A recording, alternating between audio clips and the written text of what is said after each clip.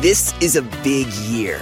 The Ohio Lottery's golden anniversary. 50 years of excitement, of growing jackpots and crossed fingers. 50 years of funding for schools, of changed lives and brightened days. 50 years of fun, and that is worth celebrating. So watch for can't-miss promotions, huge events, and new games that will make the Ohio Lottery's 50th year its biggest one yet. Learn more at funturns50.com.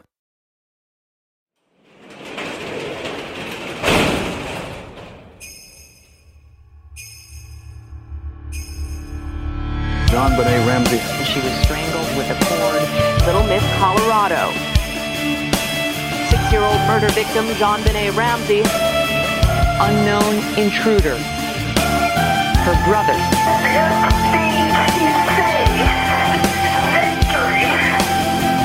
JonBenét Ramsey.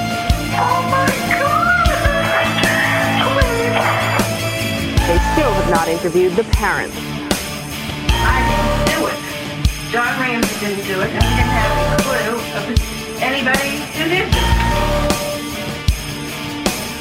My life has been hell from that day forward, and I want nothing more than to find out who was responsible for this.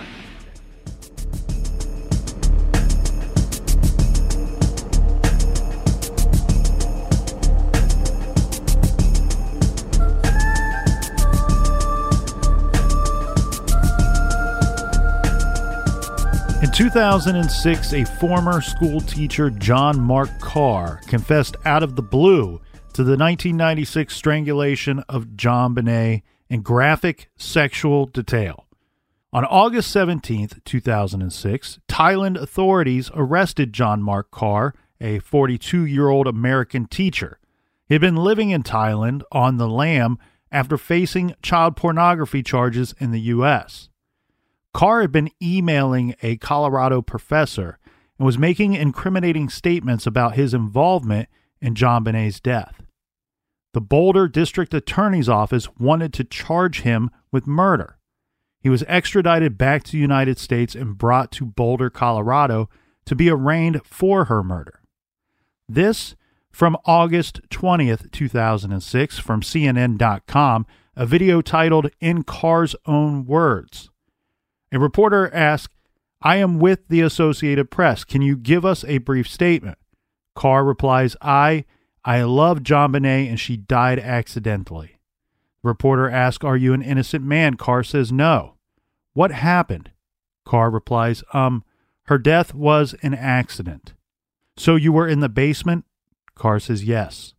The reporter asks, "Can you tell us about your connection to the Ramsey family?" Karr says, "No, he cannot comment on that." How did you get into the basement?" Again, Karr says no comment on that. Reporter, "And how do you feel now? How have you been treated?" Karr says, "I've been treated okay." Asked, "How long had you known JonBenét?" And again, he says, "I have no comment on that." Here are some other statements made by Karr. Karr says, "I was with JonBenét when she died." Now, this is not technically a confession, but more of an admission. He did not say, "I killed JonBenét," just "I was with JonBenét when she died."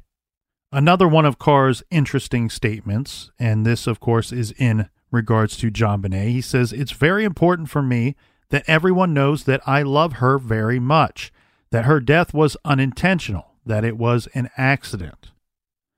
Then the September 4, 2006 issue of People magazine claims they have an exclusive jailhouse interview with John Mark Karr. Turns out this was not the case. In fact, People magazine interviewed the Thailand authorities who told them what Karr said. They say that Karr said, "The Ramseys feel their daughter was brutally murdered and she wasn't. It looks like that, but she wasn't. I want them to hear the truth. I need closure and her family needs closure. All of us have gone through enough pain." Then the Boulder District Attorney announced that they were dropping the charges against John Mark Karr in the JonBenét Ramsey murder. They say it turns out DNA on the body at the scene did not match that of Karr's DNA. Secondly, A great defense is always a good alibi. It has been reported that the police never interviewed Carr's family prior to his arrest and extradition to the United States. Most people know where they were during the Christmas season. Carr's family has always said and always maintained their statements that Carr was with them when JonBenét was killed. But Carr says the DNA might not match, but you can't trust the test. Yeah, and it's possible, and we can get into the DNA later, not matching, but it seems like he's just seeking out attention and that he's a lying shit princess. Well, he's got a face for camera. He has a face for radio. Yeah. No, I'm joking. I mean, he's not, he's fugly. Right. He's less pleasant to look at than he is to listen to. On July 9th, I want to get into this real quick here because it's going to translate into further discussion that we'll get into. On July 9th, 2008, Mary Lacey, the Boulder District Attorney, announced that recently developed touch DNA technology had cleared all members of JonBenét Ramsey's family of her slaying. DNA from an unknown male was found on 2 articles of clothing on JonBenét's person. Many have argued, and I believe very rightfully so, why this DNA evidence clears the family, if it in fact should even clear the family at all, being John, Patsy, and Burke. Right. This DNA evidence only proves 2 things: that an unknown male was possibly present at the crime scene. We do not know where the DNA came from, and that the DNA does not belong to the Ramsey family. As statementanalysis.com put it, this evidence does not exonerate the Ramseys. It does not prove they were not present or were not involved or do not know who killed JonBenét.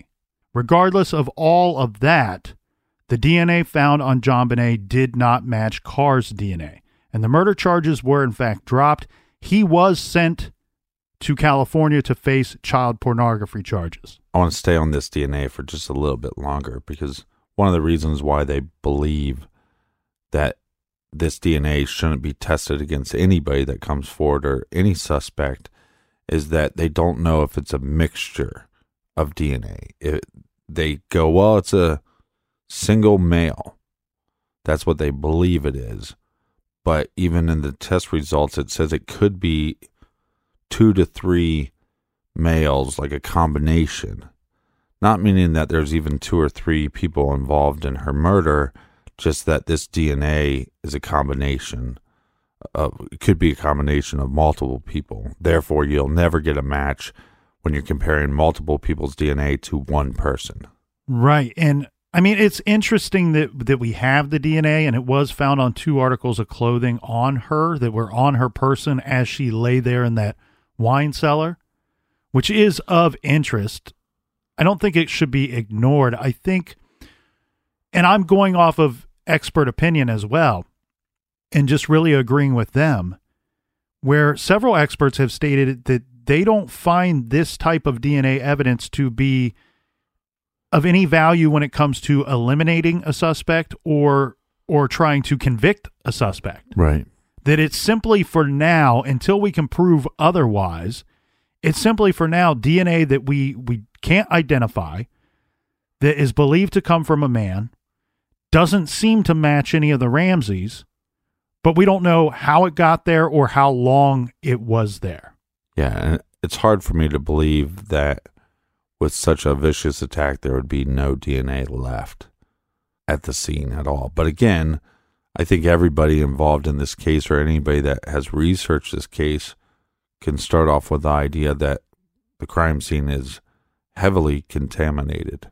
And I actually don't want to fault law enforcement too much for that, because I do believe they went into this situation going, it's a kidnapping. And yes, what they should have done is stop everything and go, let's make sure that this is actually a kidnapping and there's no child in this house.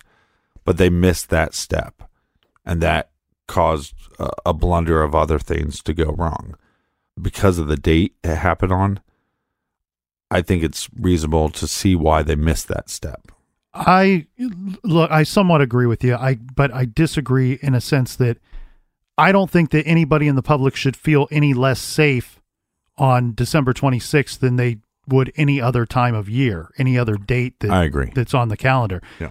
And you're right in a way that because it's been by Boulder, Colorado's own detectives and police that state this couldn't have happened on a worse day. This is the day that it's toughest for us to get a full staff, to get the most people working. It's just it's a bad day scheduling wise. No, right. But Turns out it's a great day to commit a murder. Right, but what I mean by that is that maybe that these officers would miss a step, one, because it's right after a holiday, but two, because they just spent time with their friends and family. And so when you hear, oh, we have a kidnapping, like I said, it could just be as simple as, well, we're going to believe the parents right away, when maybe they wouldn't if it was 3 weeks later. Yeah, I also think that my wishes truly are that Boulder Police Department, that they would have treated it as a kidnapping as soon as they were notified of a kidnapping.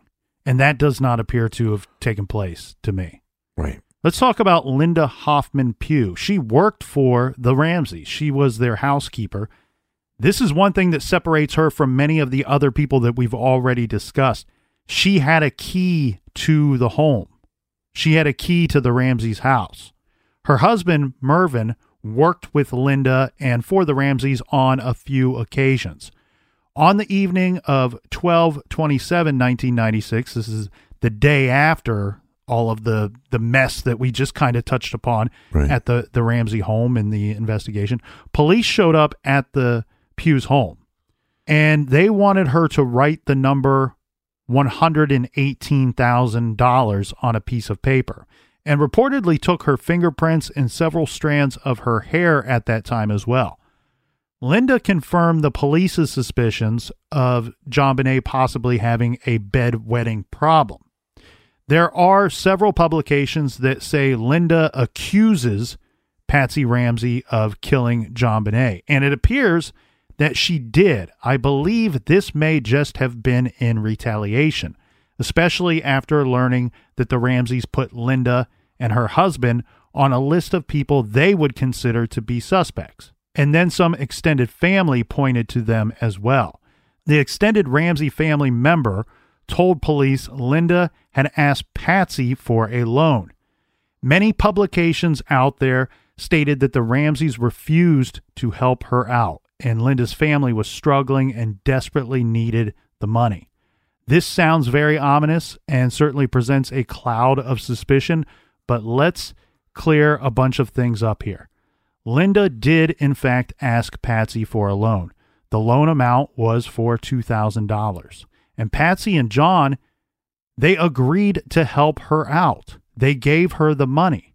And the agreement was that they would take $200 out of each of her paychecks until the loan was paid back. Yeah, that makes sense. Also, it wasn't like Linda was super desperate for money. Yes, her and her husband struggled at times, but she had a good job working for the Ramseys, and Mervyn was even able to pick up some work because of her job as well. The loan was for car repairs and dental work, these both being emergency situations that can be expensive that spring up without notice. We have all experienced this. Right. Let's keep in mind, too, even more so than the Ramseys, the police were considering everyone with a key to the home to be a suspect at that time in the investigation. Did you see some of the reports that speculate that there was as many as 20 keys not accounted for? I've seen multiple numbers reported over the years. One thing that is pointed out by the detectives that were working the case was when they first started off investigating the murder, as soon as they knew it was a murder, they wanted to know who had keys and how many were out there. And that number that was provided to them by the Ramseys was much, much different than what their investigation would lead them to find. Now, Linda was someone who had a key to the home, as we stated, and regardless of what some of these publications say that are out there, Linda, when first questioned by police, never suggested that Patsy or John were guilty of anything other than loving their children. She even stated that she worried about the beautiful little girl, meaning JonBenét, who was allowed to ride her bike unsupervised, and said someone must have seen her and attempted to take the little girl. This statement obviously pointing toward an unknown intruder rather than the Ramseys. Mervyn, however, told police that the few times he was in the home, he found the home to be very difficult to navigate, saying if you just turned around, you'd get lost. This statement pointing toward an insider. If it was an intruder, of course, Hoffman Pugh does not even fit the profile the police were working with, which was white male, former convict, 25 to 30 years old. Hoffman Pugh was 57 at the time, and her husband was about the same age. Years later, she did testify in front of a grand jury for a total of 8 hours, including a statement against Patsy that read, quote, "I think she had multiple personalities. She'd be in a good mood and then she'd be cranky. She got into arguments with JonBenét." The Linda Hoffman Pugh theory, as it goes, says the housekeeper led a trusting JonBenét down into the basement that night in an attempt to trick her employers into leaving money for her ransom. It is possible that she could have seen John Ramsey's pay stub for $118,000 as a bonus. Familiar with both the home and the family's schedule, Hoffman Pugh makes a convenient suspect and without a solid alibi. She says she was asleep in bed while her husband allegedly slept on the couch.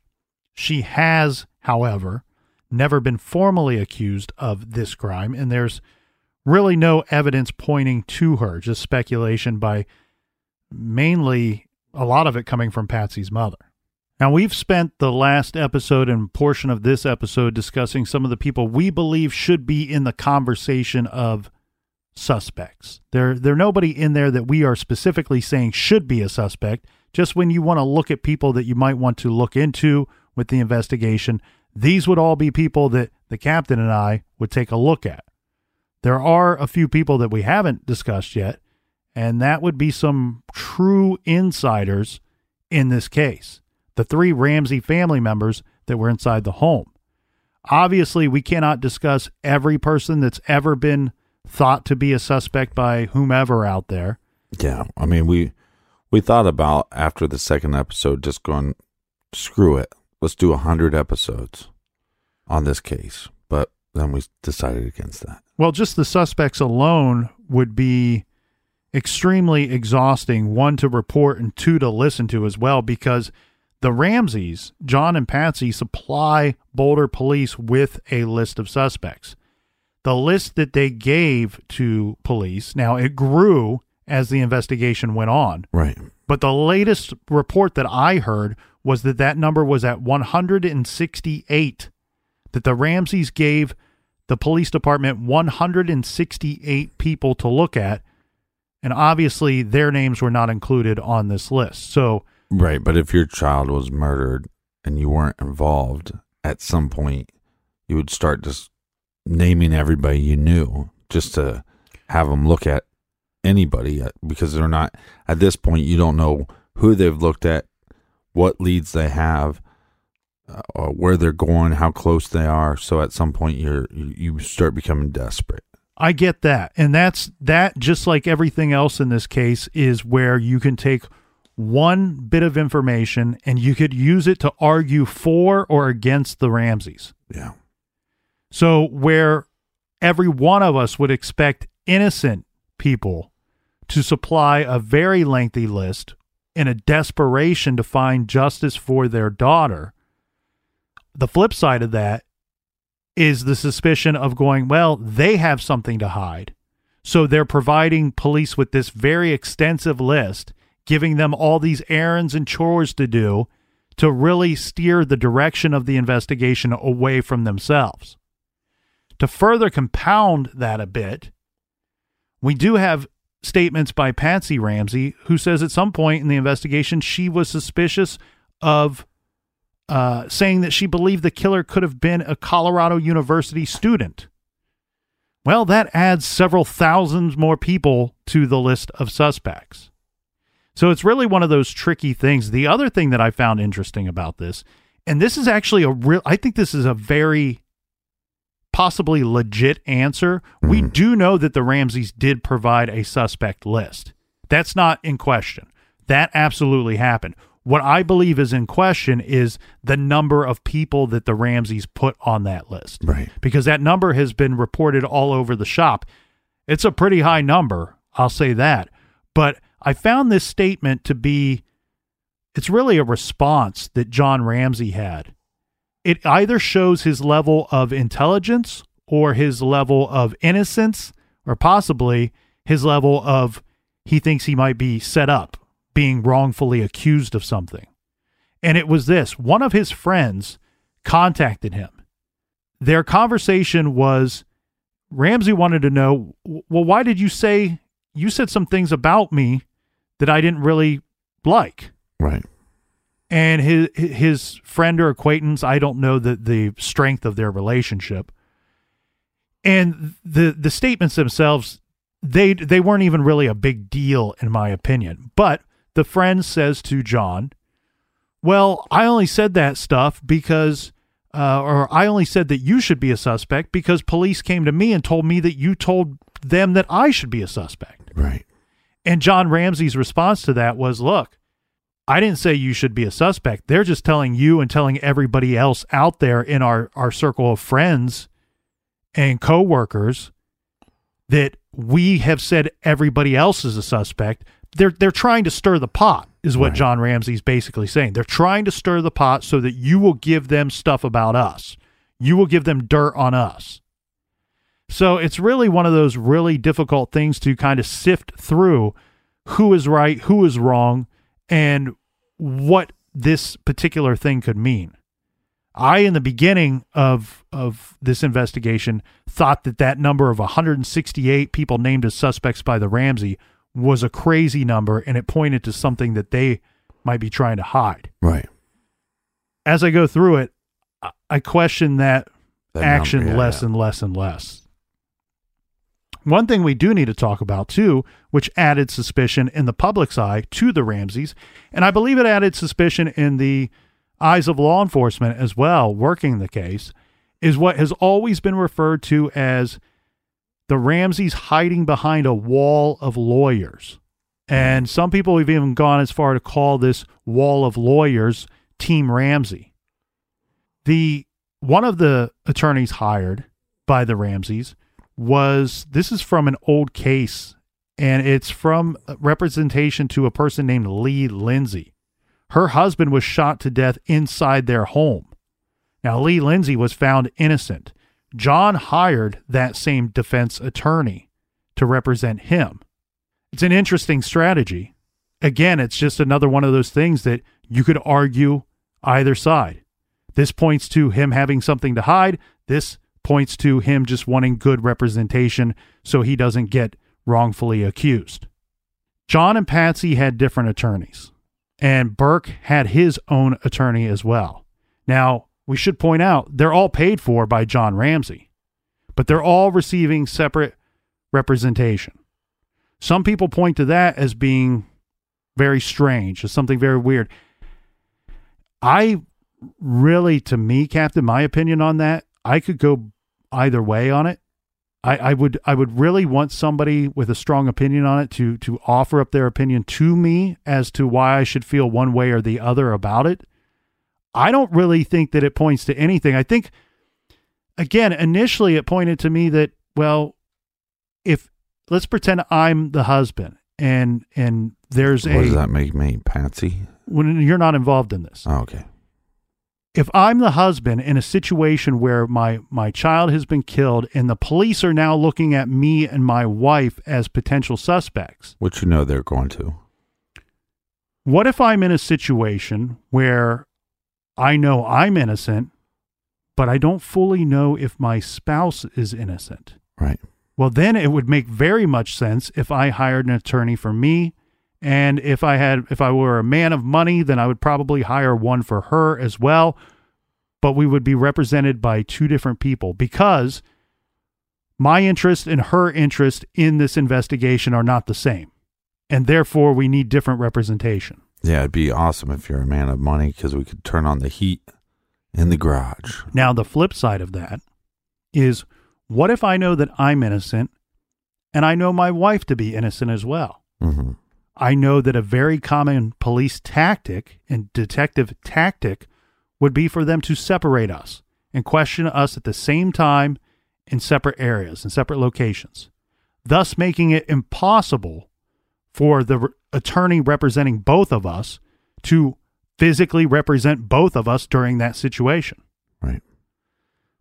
You see how this pendulum swings back and forth? It's aggravating, it's interesting, it's truly a fascinating case, but with a lot of unanswered questions. Right, but I view it from the standpoint of what John Ramsey says.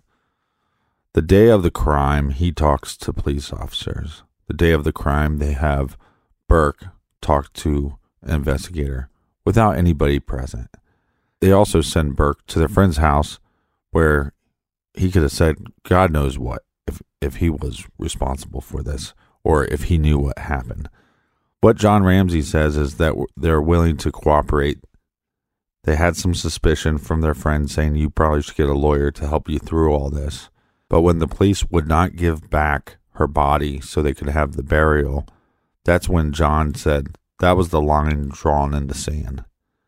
And you don't want to give our dead child back so we can bury her until you have a sit down conversation with both him and Patsy.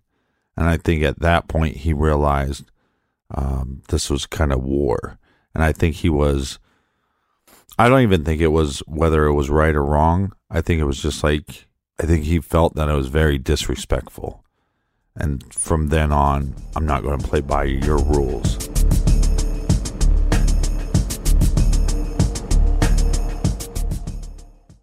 Do you want to set your child up for success? Of course you do. That's why you need to check out IXL Learning today.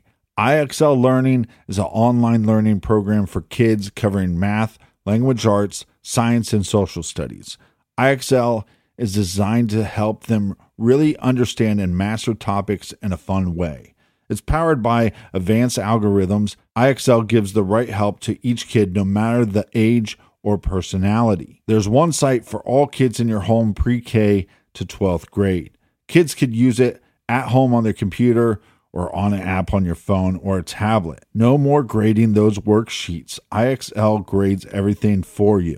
1 in 4 students in the U.S. are learning with IXL. IXL is used in 95 of the top 100 school districts in the U.S. I love recommending IXL Learning. Kids can learn at home or on the go. And all my friends and family that are using it absolutely love it because it's so easy to set up and so easy to use. And even the kids that I've recommended it to their parents have told me, hey, Captain, thank you. I was having problems in math and my parents couldn't help me, but IXL could. Do you want to get your kids back on track or do you just want to get your kids ahead? Do so with IXL Learning. Make an impact on your child's learning. Get IXL now. And True Crime Garage listeners get an exclusive 20% off IXL membership when you sign up today at IXL.com/garage. Visit IXL.com/garage to get the most effective learning program out there at the best price. Check out IXL.com/garage today. The best part of spring cleaning takeaway is the post-clean clarity you get. It's kind of like when you find out that you've been paying a fortune for wireless. When Mint Mobile has phone plans for $15 a month when you purchase a 3-month plan. It's time to switch to Mint Mobile. All plans come with high-speed data and unlimited talk and text delivered on the nation's largest 5G network. Use your own phone with any Mint Mobile plan and bring your phone number along with all of your existing contacts. Ditch overpriced wireless with Mint Mobile's limited time deal and get 3 months of premium wireless service for $15 a month. Save a lot of money with Mint Mobile. Get their great mobile wireless service delivered on the nation's largest 5G network. That's premium service at a great price. To get this new customer offer and your new 3-month unlimited wireless plan for just $15 a month, go to mintmobile.com/TCG. That's mintmobile.com/TCG. Cut your wireless bill to $15 a month at mintmobile.com/TCG. $45 upfront payment required, equivalent to $15 a month. New customers on first 3-month plan only. Speed slower above 40 gigabytes on unlimited plan. Additional taxes, fees, and restrictions apply. See Mint Mobile for details. Everyone loves a good family mystery, especially one with as many twists and turns as June's Journey, a hidden object mystery game with a captivating detective story. It takes you back to the glamour of the 1920s with a diverse cast of characters.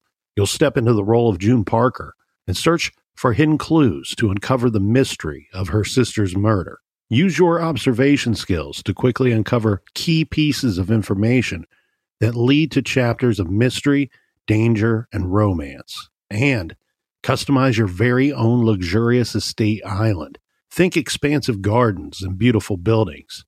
Collect scraps of information to fill your photo album and learn more about each character. And you can chat and play with or against other players by joining a detective club.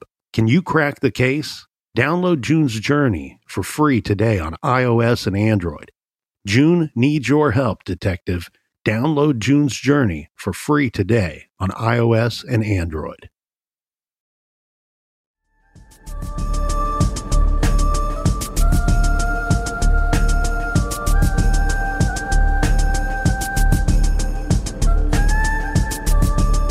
All right. Cheers, mates.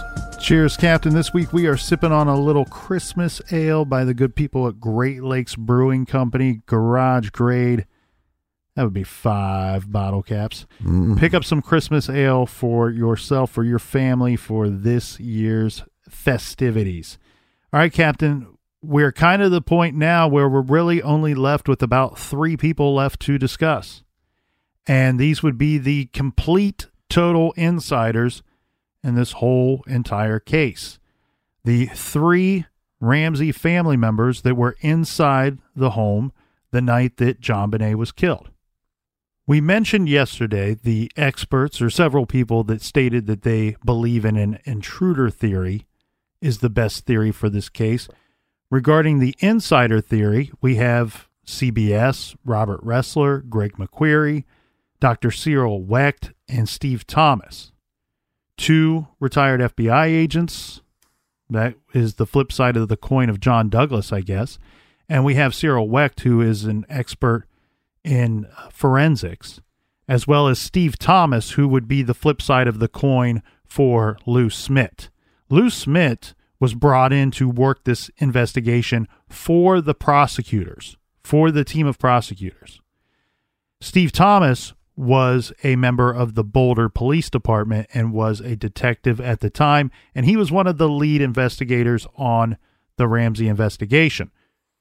The strange thing being here is that these 2 investigators worked on the same team at the same time of the same investigation and had 2 completely different opinions on what happened, what took place, who was responsible for the murder, and both of them believed so strongly in their theory that the evidence that they could see backed up what they suspected, so much so that both of them eventually resigned from working the case at all. And that's pretty strong commitment to your theory.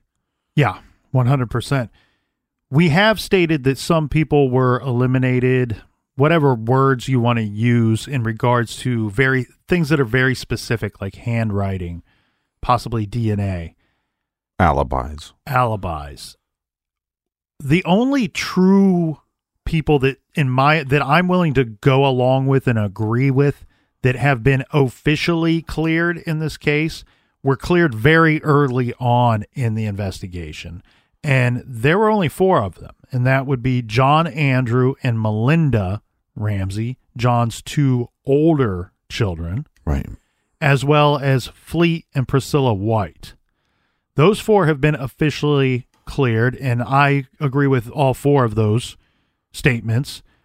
this being basically that it was proven to be physically impossible for any of these four people to be involved because they have an ironclad alibi. The two older children were not even in the state of Colorado. They would need to either own a private jet or a time machine to... Or teleport. Yeah, have possibly been able to commit this crime. And it appears the same way with Fleet and Priscilla White as well, based off of they had a bunch of guests at their home overnight, and there's just multiple people stating that until the wee hours of the morning, they're both accounted for. It's not like one of these statements like, oh, we went to bed at 8 o'clock and I didn't get up and do anything till the next morning. No, they were up hanging out with these people until the wee hours of the morning. They were pulling what I call a crispy kernel. So this leaves us with three of the more popular suspects in this case. And, you know, I remember when I was a child and this case was in the news that there were people screaming at the top of their lungs, the parents did it, the parents did it. And then years later, a popular theory came out that maybe the brother did it. Either way, for somebody in the home to have killed JonBenét, without question, there has to be a cover-up. And then you have to go to the extent of how many people do you believe were to be involved in that cover-up and why the need for the cover-up in the first place. John Ramsey was a popular suspect early on, and this would be based off of the salacious photos that came out of this young 6-year-old blonde in these beauty pageants, wearing clothing and outfits that people didn't think were appropriate. And you carry that out a little further, people wondered, well, could she have been sexually abused? Was there abuse going on inside the home? And could John Ramsey be guilty of such abuse? The other thought here is we have Patsy Ramsey. The Patsy Ramsey theory to me is I think, I was going to say interesting, but I don't think that's the right word. I think it's complicated is the better word. And I say that because in regards to Patsy having killed JonBenét and then covered it up, it seems like there could be many motivating factors for Patsy. Right. Where with John, it seems pretty cut and dried that it's just either that he must have been abusing her sexually and it led to this and then it was covered up. Now, well, it seems like we have evidence that points against the idea that she was abused long term. And the place where this theory then splits is you could go, okay, well, did Patsy help him cover it up, or was she aware of other things going on or not? Right.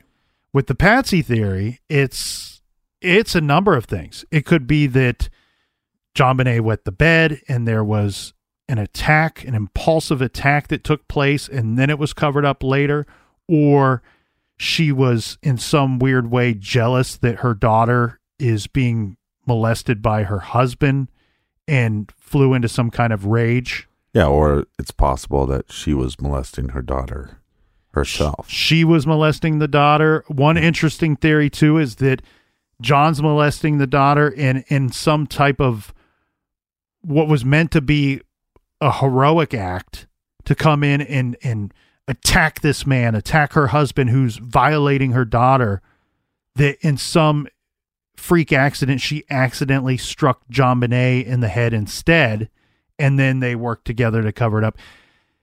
The theories are as bizarre as you can imagine, and then there's others that make some sense. Now, mind you, you need the evidence to back them up. Yes, and this is where it might even get more complex. But I believe, based on the autopsy, that it shows that JonBenét was not being molested for years.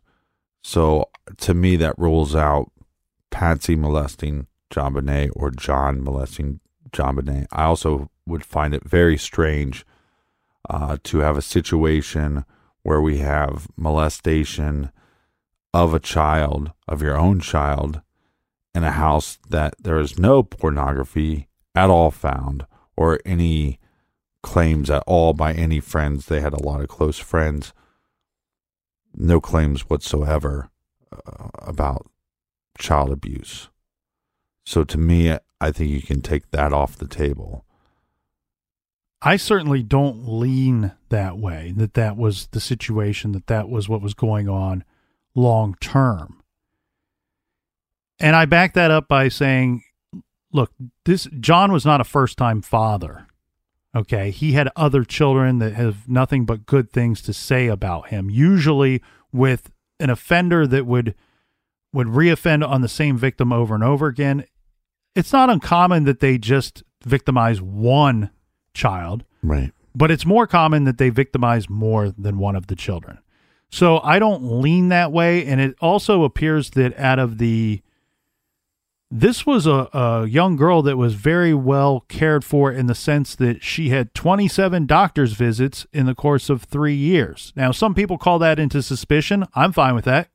It's suspicious to me too. But what's not suspicious is a lot of times when there is some form of physical abuse or sexual abuse, you're not running to the doctor for every little thing that comes up, because sometimes a doctor can detect these things or can question marks on a child. There's things with JonBenét and her body and the examinations of her body and these doctor visits. I don't think that we can 100% rule out the possibility of some type of sexual abuse. It just doesn't seem like anybody, people that have firsthand knowledge of all these situations and of JonBenét, it doesn't seem that anybody leans that direction. Right. These are things that could be explained away by sexual abuse, but also could be explained away a million other ways and have been. Irritations due to wetting the bed, wetting yourself, irritations to bubble bath. Right. You know, any number of different things going on here. So, yeah, I'm with you, Captain. I don't see a situation where we have long-term sexual abuse. Now, that doesn't mean that sexual abuse cannot be the motivating factor for what happened here. It very well could be that this was the very first time that this ever took place, and it ended in murder. Right. I think if you believe that, then you have to believe the evidence of the autopsy, and that means that there would have been something that happened on the 23rd. So, again, like you said, it's new developing sexual molestation, but by a parent, I just don't see it. I just think there's such a lack of evidence of that. And I think it makes maybe a little more sense with the idea of that this bedwetting becomes a issue, and the person that's dealing with it constantly is Patsy. And so something happened there. But again, it's strange to me. This is so complicated because you have to start picking what happened first. And I don't believe a hit or the fracture of the skull happened first. So if that did happen first and somebody could prove to me that happened first, then I'd go, well, yeah, Patsy got a little upset and pushed her and she hit her head, or she accidentally hit JonBenét on top of the head with something and then used this garrote to cover it up. But I just don't see that to be the case. In regards, can you clear up what you mean by something occurring on the 23rd? Well, because the examiner claims that the day that she was murdered, there's evidence that there's digital molestation, right? But there's also evidence that it would have happened, and when we use the word chronic, he was stating that it probably happened on the 22nd or the 23rd. So there was evidence of some kind of molestation on the day she was murdered, and then on the 22nd and the 23rd. So meaning if it was somebody on the inside, it could have been the second time that such an act took place. Yeah, I'm taking that off the table because to me it doesn't, there's no evidence that points, and there's no evidence that points that John Ramsey was doing that. There's no evidence that points that Patsy Ramsey was doing that. No, I agree with you too. I'm not willing to take it off the table because it sounds like the medical examiner says that something took place. Right. And look, she's in the company of her family more than anybody else. She's a 6-year-old child. Mm-hmm. So I won't take it off the table when there's still reason to leave it on the table. I think the difficulty with this case, as the road you were starting to go down there, is one, it's a general misconception in this case that the belief that she was struck on the head and then strangled with this garrote, and the whole strangulation of the garrote was an act to cover up an accidental hit to the head, a strike to the head, which, of course, anybody could make a case for that to have been Patsy, Burke, John, what have you. The problem being is it seems that all the experts seem to agree that the strangulation came first and the strike on the head occurred either at the same time or shortly after. So what that says to me is that the use of this garrote, of this strangulation, of whatever was happening before JonBenét was struck on the head, it can't be a cover-up in the sense that the garrote was not used as a cover-up. The strangulation was not used as a cover-up. This occurred before the strike on the head. Right. And then there's multiple things to point us to this. One, she has defensive wounds, meaning that JonBenét, when she was being strangled with this garrote, she tried to pull it off her neck. And there's indents all over her neck, fingernail indents, to show that she was conscious when she was being choked and she tried to stop it. If she was hit on the head, that blow to the head that caused that massive fracture would have left her probably brain dead. She would have had severe brain swelling. She would have had severe brain bleed. So she wouldn't be able to be conscious to stop this attack. Now, is it possible that she was strangled for a while, hit on the head, and then strangled again? That's very possible. But this idea that she was hit on the head first is just, it makes zero sense. And I always believed the CBS reports. When I watched the first CBS documentary, I went, well, there you go. That seems like it makes a lot of sense. And you have these paid investigators and these forensic experts sitting on this board going, yeah, this is probably what happened, or something to this effect. You have to believe, again, the idea that JonBenét comes up and takes some pineapple away from her brother, and then he turns around and hits her on the head with some kind of object, maybe the flashlight. That's what they said in the CBS report. I think you said you don't think a 9-year-old would be strong enough to do that blow. I lean towards your expertise on that. But it's also, you can't see the fracture. You can see the fracture after the autopsy. That's because, to put it bluntly, they removed the skin. Right. You can't There was no laceration. There was no open head wound. Right. She's not bleeding all over the place. The medical examiner, the pathologist, Dr. Myers, he was unaware of the blow to the head until well into the examination of the body. Right. Going off of sight scene of what he sees at the crime scene and what he sees on the body of the victim, he's immediately going, oh, this was strangulation. Pretty obvious. The rope's still around her neck. Sorry. Right. But it wasn't until further examination did he discover this strike to the head. And look, there have been experts out there. Again, I'm no expert, but you're expert in the garage. There have been experts out there that said, yes, a 9-year-old could carry out this type of violent strike to the head of a small child and cause this amount of damage.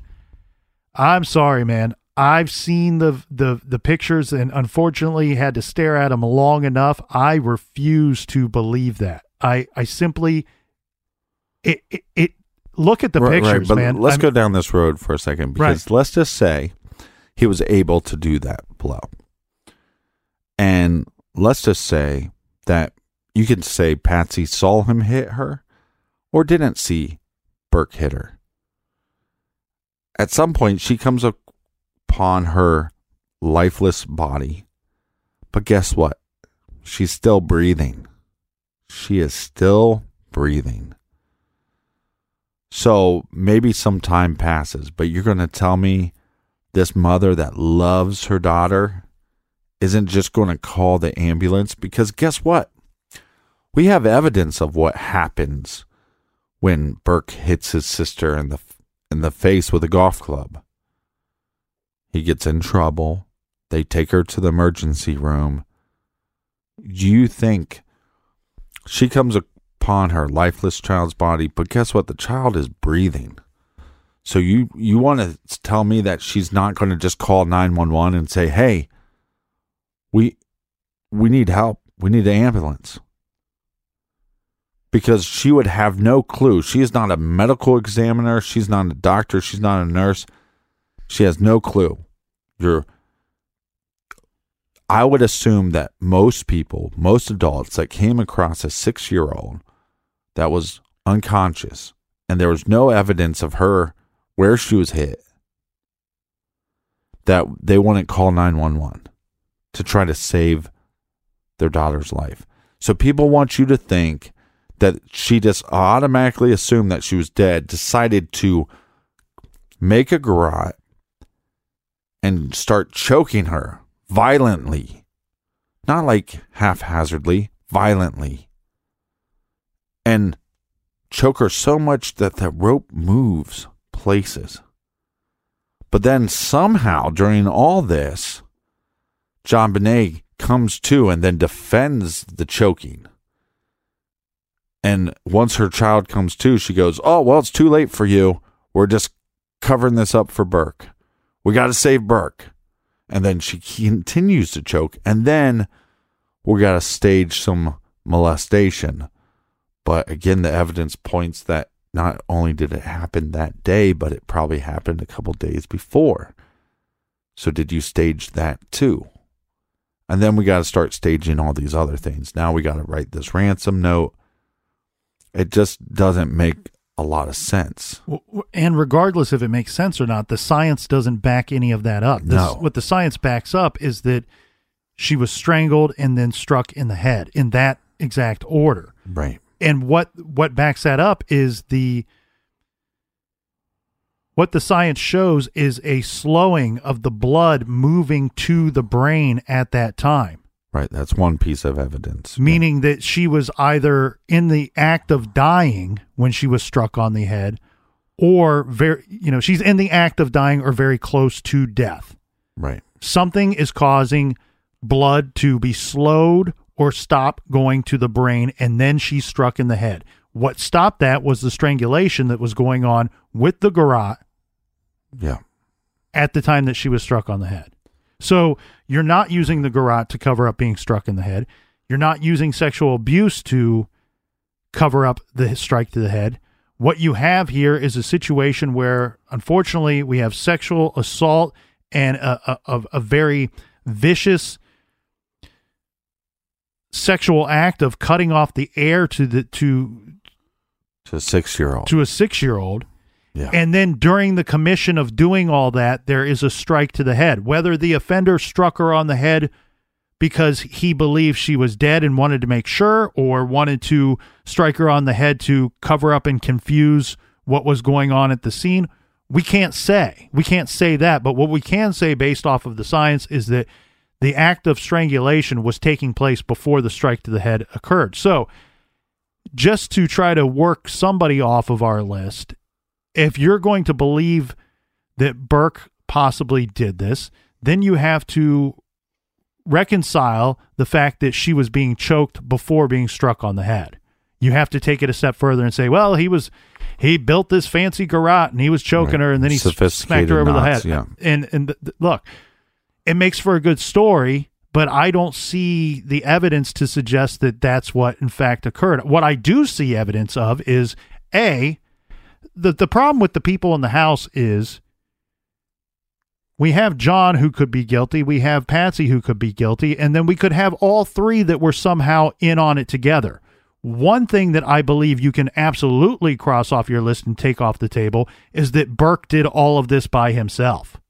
Right. Take that one off because he's 9 years old. He didn't write that letter. He didn't write that ransom letter. He didn't construct that garrote. I don't know why a 9-year-old would be into this type of sexual assault that I believe to be taking place in that basement. Right, or how they would even know about that at all. And then you would have to convince me that he's strong enough to inflict that severe blow to the head. And he also has to write the note by himself. Right, so there's... And yeah. And he has to tie the sophisticated knots. I just don't see that being a possibility. And again, maybe a heavy enough object, maybe you can create the fracture. I'd be more interested to see if a 9-year-old could inflict the damage around the neck with the garrote. Because you'd have to be pulling pretty hard. So I just don't see it. Here's my thing, though, is I've been thinking about this a lot. Why did I watch the CBS report? And why did I believe that? And some of it is because they just omit certain pieces of evidence. Which, come on, shame on you, right? You have some agenda. You have some point you're trying to make. So you just leave out all the pieces of evidence. So therefore, your point makes the most sense. But I started thinking, well, why does, looking at the evidence that we've done for the last few months, why did America? Why it seems like almost all of America was fooled by this. But I think it's because it's easier. It's easier to think that this was an accident. It's easier to think that a 6-year-old was accidentally hit on the head by her brother. The parents did not know what to do. They were scared that they're going to lose their son. And then they did these horrible things. But on some level, on a very small percentage, we all can just justify their actions. Because they didn't want to lose their son. Because maybe there was something wrong with their son.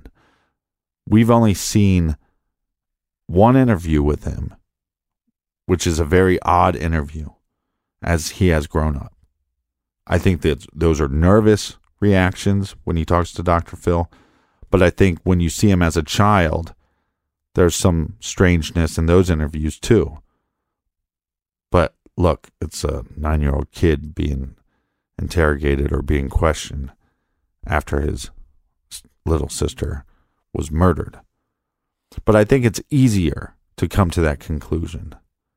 It's easier to think that than to think somebody took the time to make a device to put around a 6-year-old's neck and to pull it so tight that her brain was losing blood and oxygen and was either molesting her or molesting themselves while they choked the life out of this little girl. And they either got so excited that they decided to smash her on the head, splitting her skull pretty much in half. Or, like I have theorized, that maybe after she was dead, that when they were trying to carry her out, on some level, they ended up dropping her. And then they panicked and they left. But I think it's, you see what I'm saying? Where I feel it's harder to imagine the latter. It's also very difficult to imagine that the parents did this. It's almost easier than, in a sense, too, that an intruder should be guilty of such a terrible act and such a terrible attack on a child. Yeah. this is a very unpopular opinion, but I lean toward the intruder theory as one that I feel to be more likely. I'm not willing to rule other possibilities out. Well, again, it's just with the damage done, the physical damage done to the victim. What I see here is something that is beyond probably the capabilities of the Ramseys. And I know that it happens all the time in America and other countries as well. Right. Where a parent does something horrible, unspeakable acts to their own child. I understand it. I get it.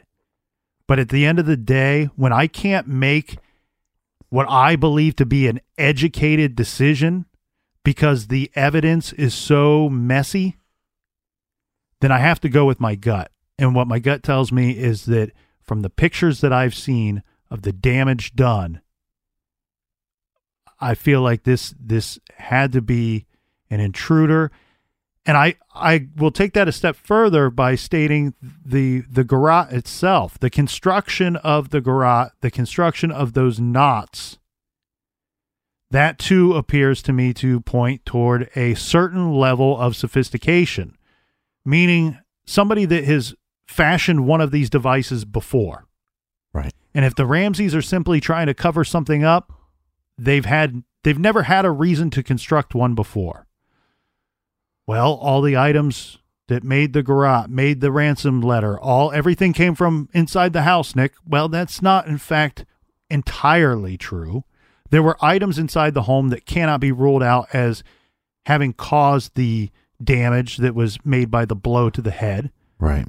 But we don't have any proof that there was an item inside the home that did, in fact, make that wound, that made that strike to the head. Right, plus you got a scene that's very contaminated. Plus, on top of that, just look at the pictures.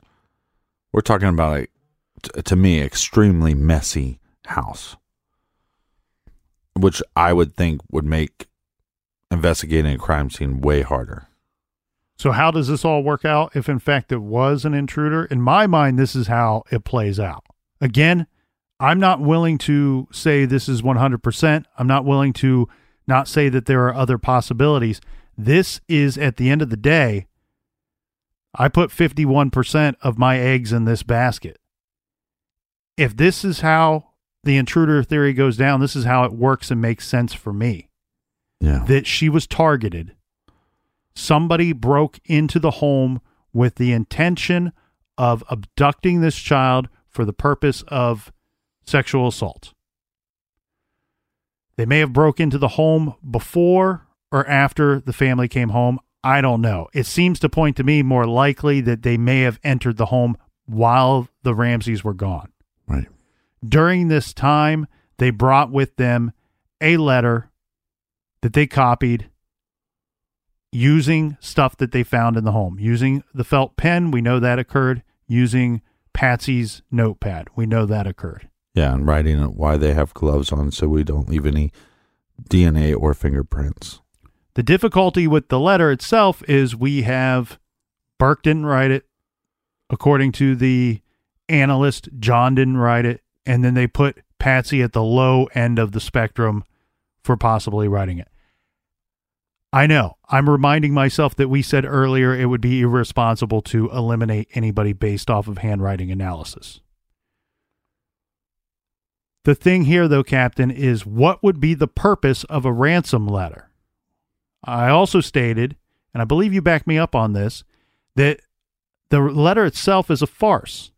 What I meant by that is that there was never any belief by the author of that letter or desire to actually collect any money from the family. Right. The letter itself was simply a giant speed bump to persuade the family not to contact the police and give this sick individual more time with the victim. Nick, that never happens. Why would they add to the added risk of putting themselves out there like that just to buy some more time? Well, I can point to one situation where it in fact did happen. Amy Mihaljevic was abducted from the shopping plaza and allowed to call her mother at work after being in the presence of the abductor. Yeah. Simply for the reason of delaying the mother being aware that there was something wrong. And guess what? If the Ramseys would have followed the instructions on that ransom letter, they wouldn't have contacted the police, but they did. One thing that I find weird about the note, and we never discussed this the other day here, Captain, but one thing that I found extremely strange with inside the note itself was how the author speaks in absolutes all the way up to one point and then leaves the window open for a little bit of possibility, a little bit of opportunity to foil the abductor's plan, where the author says, if you do this, she dies. If you do this, she dies. If you don't cooperate with us, you run the risk of her being beheaded, and then we will deny you her body. All these absolutes, she dies, beheaded, denied the body. Right. But then later it states, if you try to outsmart us, you stand a 99% chance of killing your daughter. Right. If you follow our instructions, you stand a 100% chance of getting your daughter back. Again, an absolute, but then that 99%, that's what's been keeping me up at night. Why would the author leave that 1% chance that the Ramseys could foil the plan? And I think that's because the author really wanted them to believe that the author was in control, and that if they followed their instructions, not only would they get their daughter back, but at the very least, if they didn't contact the police, there was still a 1% chance that the Ramseys could outsmart the attacker. I think what occurred really, man, was that the note was constructed to buy more time. Who knows how long this individual intended to keep her. But you believe the note was... It was authentic in a sense that the author wanted the Ramseys to believe it. But it happened before he actually... Yes, because if he killed JonBenét, he would have never wrote the note to begin with. Right. The note a ransom note gets the FBI involved, which I think is another thing, which not everybody knows that, but it's like if the family was trying to cover up a murder and you then put a ransom note into play, now you have the FBI involved. And I wish the FBI was involved from the beginning, because if they would have been, I think this case would be solved by now. Yeah, if they wouldn't have located her body in the basement that quickly, if that would have gone 24 hours, the FBI would have taken over this case and this investigation, regardless of finding her body later. The interesting thing here, though, Captain, I think where this whole thing gets messy, it's a complicated case because there are all these things that you have to explain, and you have to explain them, and they're not easily explained away because there are things that point to the letter being constructed not only in the home, but by maybe somebody that lived there. Nothing is easily explained away because the crime didn't go and it wasn't carried out in the manner that it was intended to. Had he been able to remove her from the home alive, that's how my theory goes, this would have looked and taken on a whole different appearance. It would have taken on a whole different investigation. Something happened where he realized or determined in the moment that he couldn't get her out of the house.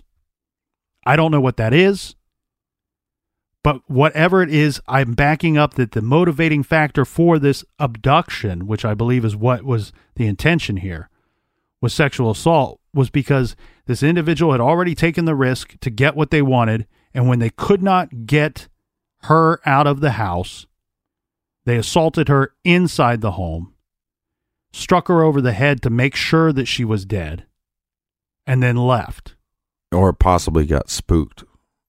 But I believe that this person knew the house well. They knew that if you can get her down to the basement, you're now putting 2 floors between you and her and her parents. Now, do you think this case is solvable?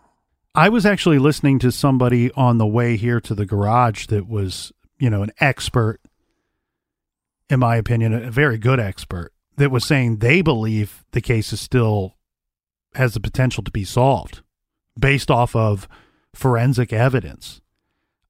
Personally, I don't feel very good about this case ever being solved. And the problem with that is that's with the exception of having somebody come forward saying, I did this is how I did it.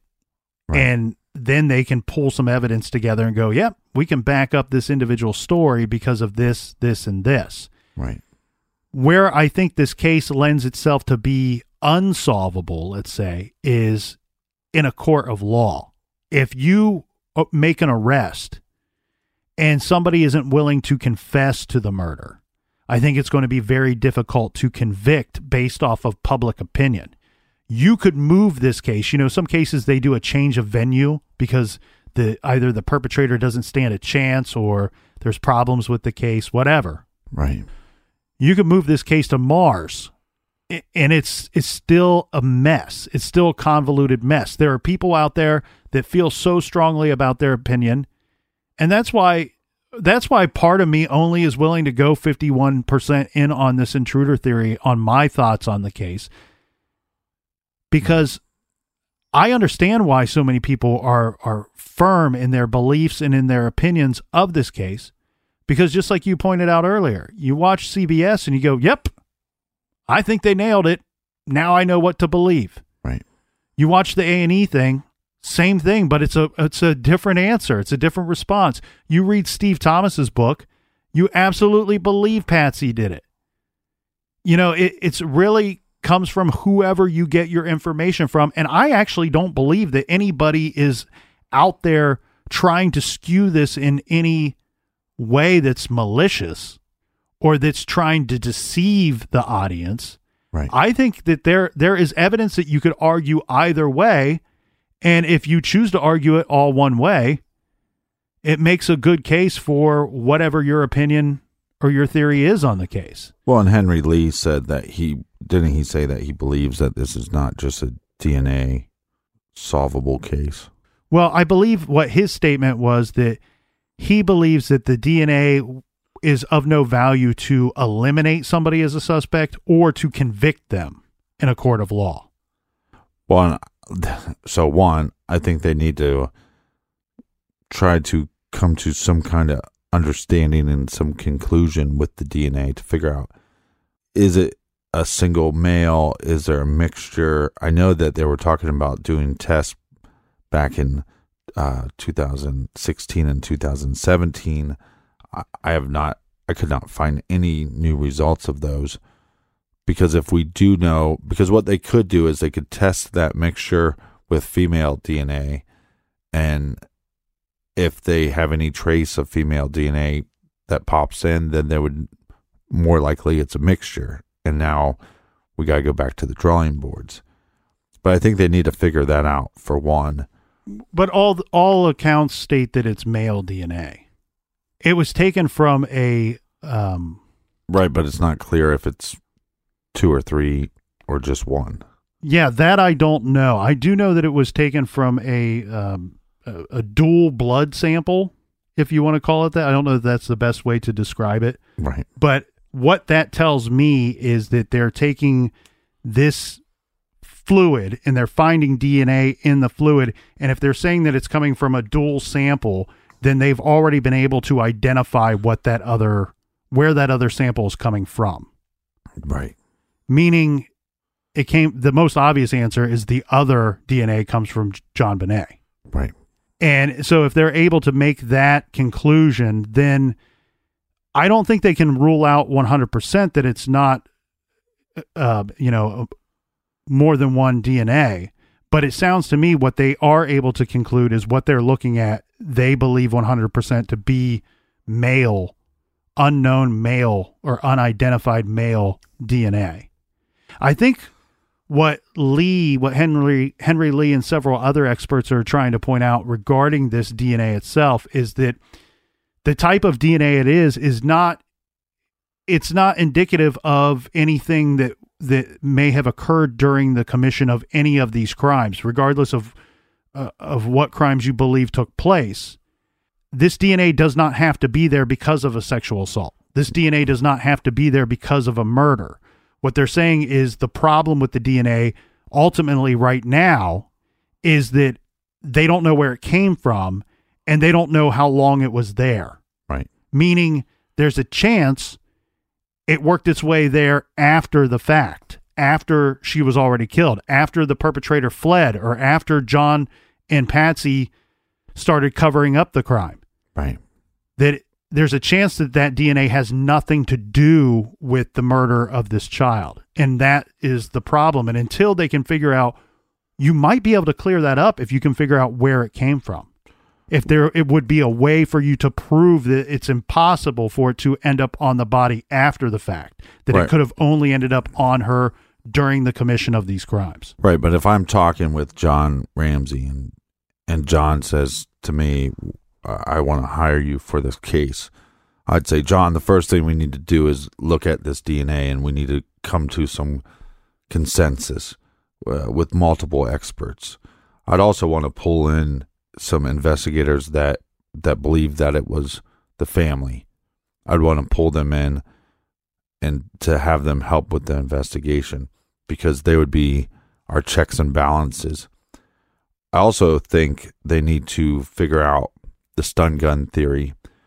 I don't know if they can still do it, but I know at the time they would have been able to dig her up and do some tests to figure out if these were train track marks or possibly a stun gun. Or neither. Or right. And I think that's important. I also think this digital molestation, that's what I'm going to call it, that possibly happened on the 22nd or 23rd, and then happened the day of the murder. Now, I say the day of the murder because that, I believe, was in the report. And I'm going to throw out this theory, and I think there's some investigation that should be done. This is finger molestation. They believe a finger was inside her. Now, you can explain it away in multiple different, with the wiping, aggressive wiping and different things, but most people believe this is some form of molestation. I would also argue you have children playing on the 23rd, not always supervised, and then the same thing happens on the 25th. Is there a kid involved? And here, I'll just put it out there. Is it possible a kid did this and wasn't meaning harm by it? It was just a kid not knowing any better. Is that making any sense at all? It certainly makes some sense to me, but I think that the evidence is showing that, to me, it shows that the digital manipulation, right, is what they term it, occurred, and it probably occurred at or near the time of her death. Which I would lean that way. I'm just saying, is this something that we can, again, it's just like with the train track marks or the stun gun marks. I think it starts narrowing things down. So if we can come to a consensus of that there was some kind of, I'm going to call it digital molestation because it's molestation. Is this happening at the time of her death? Ruling that out. I also think, because there's too many coincidences when you look at Santa Bill, there's too many odd things. His daughter was kidnapped 22 years before on the date. It's an unsolved kidnapping. Technically, yes, they find JonBenét Ramsey in her house, but there's a ransom note. So to me, it's technically a kidnapping. It's an unsolved kidnapping. And this guy, like I said, I looked as much as I could into this bear that was found. And you can look at the crime scene photos and see this bear on the bed. I want to know if it really came from that pageant, if they can prove that. But here's what we do know. Santa Bill was hired by multiple people and worked multiple locations. We have tons of evidence out there. And here's something that the public could actually look for. If your child had any picture with Santa Bill, is there a bear that matches this description? I think if it does, that's enough of a reason for us to go, hey, this guy needs to be looked into further. The other thing I would want to know is in your Santa Claus outfit, most Santa Clauses wear black boots. I would like to see anybody that has a picture with Santa Bill, what boots is he wearing at the time, and is it possible that they're high tech, which would be the marks that were found, the shoe prints that were found in the basement. So I think those are things that people can look into now and get us closer to some answers. It was determined that there were more than 100 burglaries in the Ramsey's neighborhood in the months before JonBenét's murder. There were 38 registered sex offenders living within a 2-mile radius of the Ramsey's home.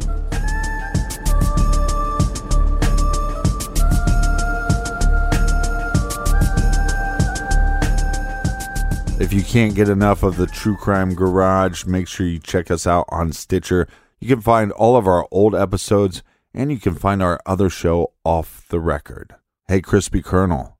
What's that? Merry Christmas, you filthy animal. Merry Christmas to everyone out there. Thank you for joining us in the garage all year long. We hope to see you back here next year. Merry Christmas. Yeah, Merry Christmas and Happy New Year. Cheers to you, Captain. Cheers to all of the True Crime Garage Army. Until next year, be good, be kind, and don't litter.